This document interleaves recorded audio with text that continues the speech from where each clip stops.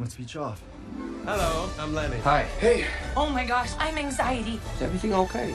You were in my son. Power stays in the shadows. Unlikely. Does it scare you? Literally scared to death? That's my weakness. I don't think so.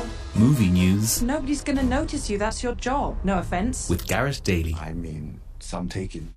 Good afternoon to you, Garrett. You're starting with, wow, a really great cast and what sounds like an intriguing tale. Oh, certainly does, because the director here, Stephen Frears, Oscar nominated, but the cast, Maya Hawke, Christoph Waltz, John Turturro and John Hamm, all starring in a film called Wilder and Me. And yes, you've predicted it's about filmmaker Billy Wilder.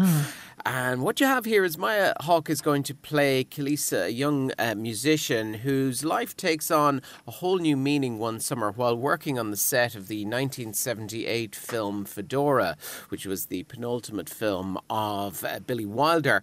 She follows Wilder to Munich and Paris to continue the shoot and experience her first love, whilst Wilder navigates the changing world of cinema in the twilight of his career. Christoph Waltz is going to play Billy Wilder in the film. Interesting, okay. Yeah, and when you think of the catalogue of films, in terms of Wilder, what he made, Double Indemnity, Some Like It Hot, Sunset Boulevard, The Apartment, there's so much we can identify. Turturro is going to play his lifelong friend and screenwriting partner, while John Hamm is going to play the actor William Holden in the movie as well. Yeah, so the script comes from Christopher Hampton, who wrote The Father, and it's based on a popular novel called Mr. Wilder and Me, and they expect to begin the filming for that in Greece in 2025. Oh, I like the sound of that. Okay, we're coming to Quentin Tarantino. He's back with Brad. He's back with Brad. They worked together on Inglourious Basterds and Once Upon a Time in Hollywood. This is obviously said to be Tarantino's final movie because he says he's only going to direct 10 movies. Do you think it will be? I suspect he possibly will. He just seems to have always had this plan, and maybe he'll move then into TV or whatnot. The movie's called The Movie Critic. It is for now anyway, and we're not sort of sure what role Brad Pitt will play in the movie, but it was previously indicated that the film is set in Southern California in 1977, revolves around a cynical movie critic Tarantino read growing up, who would write great reviews for Skin Mags. It's also expected to include recreations of films from the era, but with alterations, most notably the Paul Schrader penned Rolling Thunder. So the report also suggests that Tarantino has done quite a bit of rewriting since this was first muted, and looks like it's going forward now because he got a tax credit, I think, in California of a fair amount, which suggests that the movie's going to start shooting there anytime soon. All right, we're going to stay with directors indeed. You've a new project from Tim Burton. Yeah, so this is ahead of Beetlejuice, obviously hitting the big screen this year. I think it's out in September. Yes. Now he's attached to direct a reimagining of the 1958 indie film classic, Attack of the 50-Foot Woman. Interesting choice, okay. Very interesting choice, but almost perfect as well when you consider Tim Burton and the types of projects he does. Gone Girl author Gillian Flynn is writing the script for the feature, which offers a new take on the original sci-fi cult classic. Now, Alison Hayes starred in the original as a wealthy heiress whose close encounter with an alien triggers her to grow into a giantess. This makes things complicated for her marriage, which is also in jeopardy. So that sounds like perfect Tim Burton. Very Tim Burton, material. you're absolutely right. Okay, some more casting news. Yeah, lots of casting here, just in various different snippets from films. So we've got Paula Anderson, Jamie Lee Curtis, Dave Bautista and Billy Lord have all joined the cast of Gia Coppola's new film called The Last Showgirl, which did wrap filming recently, but they've only just been announced as being in the cast. Now, this story follows a seasoned Vegas showgirl who must plan for a future when her show abruptly ends after a 30-year run. And as a dancer in her 50s, she struggles with what to do next, and as a mother, she strives to repair a strained relationship with her daughter. In other casting news, Bryce Dallas Howard, Orlando Bloom, Sean Bean and Paddy Considine are all set to join a Amazon comedy called Deep Cover. Ian McShane is also starring in it. Tom Kingsley directs the film about a trio of British improv actors hired by the police to help stage low-level stings. They end up deep inside London's criminal underworld. I do like the sound of that. Sounds good, okay. And then finally on our casting, Amy Adams is in negotiations to co-star with Jenny Ortega in Taika Waititi's next film, Clara and the Sun. We reported on this before. It's based on a best-selling novel. Filming is slated to begin pretty shortly on that, and Ortega plays an artificial friend designed to prevent loneliness. She's purchased by a mother, played now by Adams, and a bright teen named Josie, who adores her new robot companion but suffers from a mysterious illness. Interesting. All right. News of a remake this afternoon, Garrett. This is a surprising one because it was quite a successful film and it's only recent. Another Round, which was an Oscar winner in 2020. Really good film. But Chris Rock is reportedly about to direct a remake of this film, which is going to be the second time actually he's remade a European film. He did one called I Think I Love My Wife, which was a remake of a 1972 French film called Love in the Afternoon. He's known for his directing. He's done 2 other projects as well called Head of State and Top 5. So Stuart Bloomberg wrote a draft for this new version of Another Round. Leonardo DiCaprio is actually a producer on the project as well. But if you remember, Mads Mikkelsen starred in the original about 4 high school teachers who conduct an experiment to maintain a constant level of inebriation throughout their workday. So it was a popular film, and as I said, went on.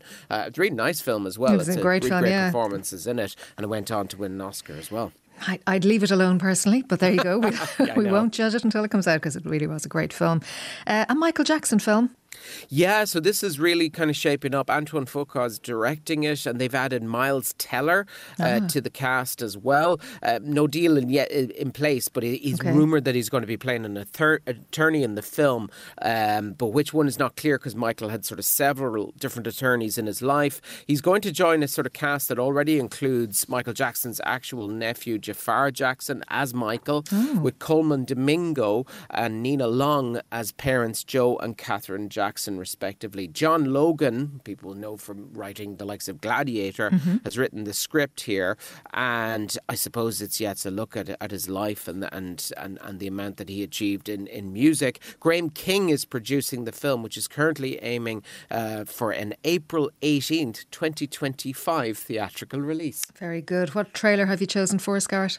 Okay, so take a listen to this. This is the first trailer for Dev Patel's featured directorial debut, and the movie is called Monkey Man. In this city, the rich don't see us as people. Give me the job no one wants to do. I'll do it. Anyone who forgets their place, it doesn't turn out well for them. This is not the place to work if you can't handle that sort of stuff.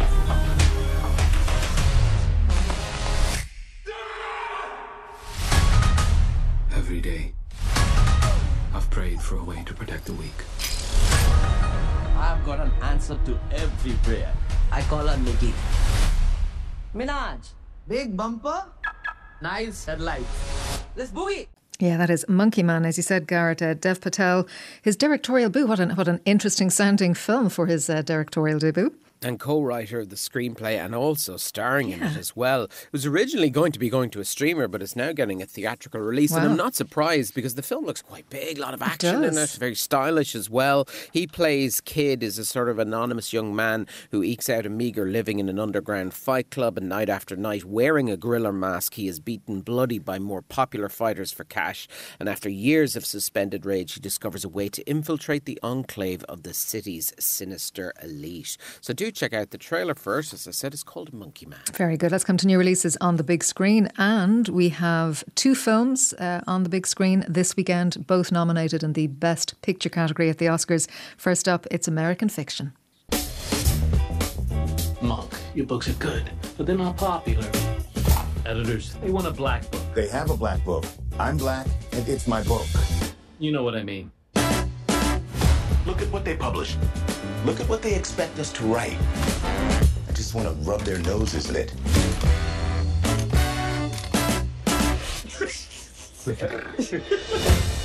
I'd be standing outside in the night. Deadbeat dads, rappers, crack. You said you wanted black stuff. That's black, right? I see what you're doing. We sold your book. No. We believe Mr. Lee has written a bestseller. It's a joke. The most lucrative joke you've ever told. Now, is Stag a pseudonym? Yeah. Mr. Lee can't use his real name. Is this based on your actual life?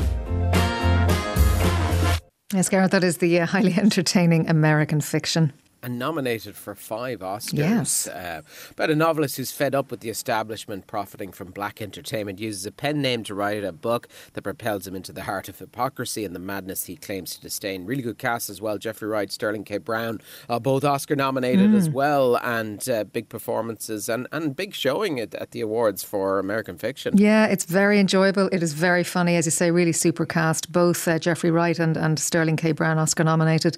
Adapted screenplay nomination too, and Laura Cartman an Oscar nominated score, which we'll take a listen to very shortly.